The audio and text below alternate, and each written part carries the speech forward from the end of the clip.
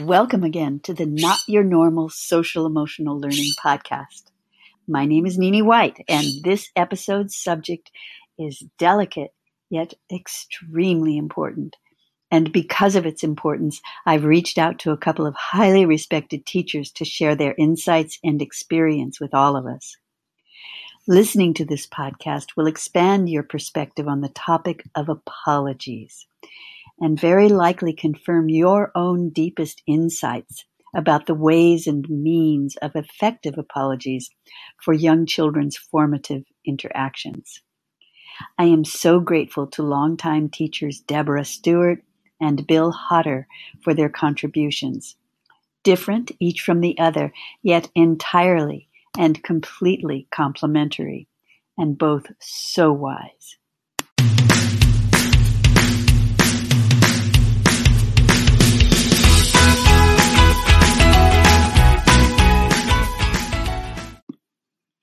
Remembering how we felt when we were kids, I've always thought, is one valuable gateway into helping our young students to develop into the confident, connected, and considerate individuals they want and deserve to be now and long into their futures. What did you want when you were a kid and you felt wronged? Did you want to ruin everyone's life? Did you want to be the center of everyone's universe? Did you really think that you and your needs were all that anyone should care about? Let's be honest, there was some of that in all of us, but very likely there was still room for other thoughts and other feelings too. Maybe you, like I, just needed help to acknowledge the full range of our own feelings so that our thoughts, feelings, and perspectives could stretch, enabling us to get along better with others in ways that were honest, authentic, and fair and balanced. By the age of 4, kids are ready to share how much they know and to expand their points of view so they can self-sufficiently choose behaviors that work better for everyone, including themselves rather than just themselves. And apologies are a big part of that. But they have to be real. We all know that. So now we're going to learn from our guests just how they handle apologies in genuine and authentic ways that really make a difference in kids' lives. First, we'll hear from Deborah Stewart and then from Bill Hodder. I fully trust that you'll appreciate their heartful wisdom. And as always, we would love to hear your reactions. Okay. Wonderful. Well, okay. So Deborah, apologies, regrets, making things right, getting kids to know how to, or getting kids to take responsibility for that. Honestly, there's a way that you handle situations when one kid acts in a way that doesn't work for another or other kids. And I would love for you to share your insights and your experience, please. Well, sure. Let's talk about the word I'm sorry. Typically I'll see teachers really stress the importance in their classroom that the child should, if a child hurts another child, the child who did the hurting should go up to the child who's the victim and say, I'm sorry. And sometimes saying I'm sorry turns into being, let's say that child refuses to say I'm sorry, then it becomes now a new battle between you and the child over, it creates problems because I'm sorry. Why do we say it? Why do we want the child to say it? So let's think about why teachers want their students to say I'm sorry, or parents want their child to say I'm sorry. Typically, one, maybe because it just seems like it's good manners. It's a polite thing to do. We should teach our children to say I'm sorry. Mm-hmm. Another reason is so the child has some accountability for their actions. So these all can seem like really good reasons. And then the other one is I hear a lot of people think that it's a way of helping a child learn empathy, for what they cause, the pain they cause, or the hurt. Mm-hmm. So those are some reasons why people tend to advocate for, we should teach our children to say, I'm sorry.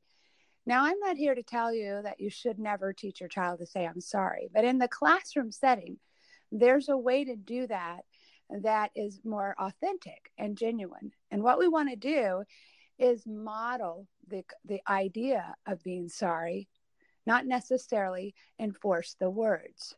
So, for example, a child hurts another child. The child comes to you crying, I've been hurt.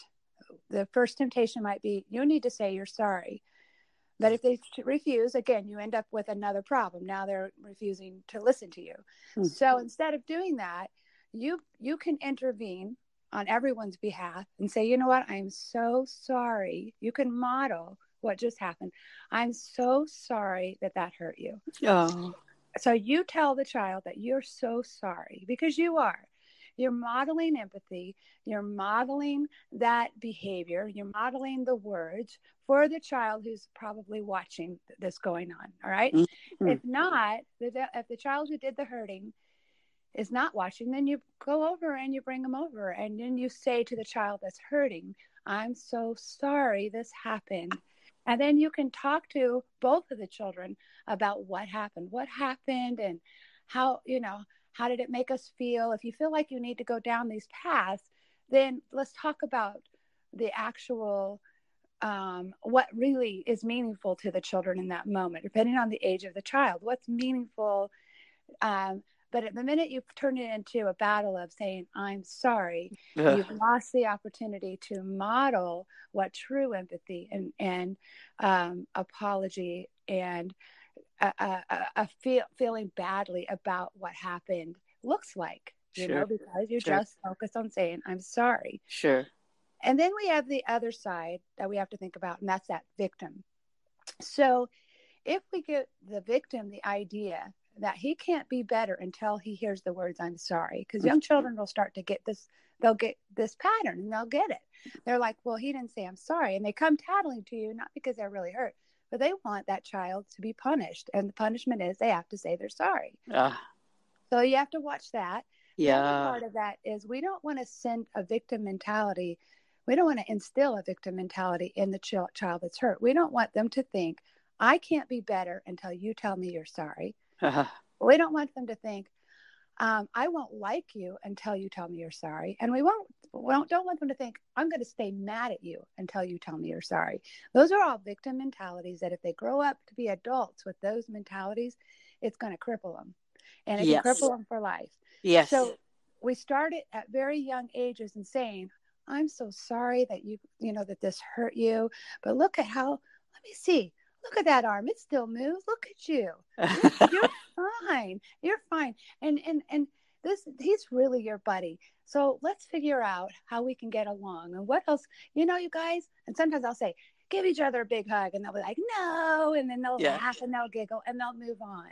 Yeah. And they're still friends and everybody's fine. I've modeled the empathy side. I've helped them understand what sorry looks like.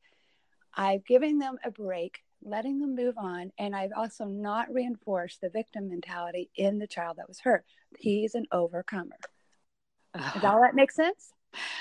Oh, Deborah, 100%. I really, really appreciate your long-term view about, are we going to, form them as victims from the earliest ages that seek revenge and vindication and all that? Or are we going to show them that life goes on and that they can just move on from this so long as they're seen and protected in a safe environment with an adult that has the big picture and is unifying the kids, Just exactly. That's the thing. We have to be the adult in the room that helps them see and navigate the process. Yes. And trust me, that child who got hurt, they're assessing the situation and they're thinking, I might not play with this person anymore because he hurts me. Right. That's different than saying, I won't play with him because he never said I'm sorry, or because I'm holding a grudge. He might put up his own safety barriers, but that's different than developing a grudge or feeling like a victim or that's taking action for self-preservation, and that's okay. We all do that. Absolutely. So Absolutely. they're smart enough to figure out where they got to keep their space or what to do. So you don't have to worry about that as much as helping them not develop that. So you've got two sides of the coin going. You've got the child that needs you to model the sense of empathy, model being kind, accountability for what we did in a way that makes sense to them. And then you have the other side that says, hey, you're all right. You can do this. You can overcome this. You can still have fun and be friends and make this work and be a happy person. And so you've got to figure out how to get everybody to that place, not to fix it, not to make it like it never happened, Right. but to model all the things that they are processing that will last them the rest of their lives. And you're doing it one little tiny incident at a time. Thank you, Deborah. Thank you. Deep, deep thanks for this wisdom. And thank you for all the children that you're growing up straight and strong. We'll talk again. Okay. Okay. Thank you. Did you want to say something else? Nope. No. I was good. I was just going to say I love being here. That's it. Thank you. I always love talking to you. It's so much fun. You too, Deborah. You too. Maximum respect. Same here. Thank you. Bye-bye. Bye.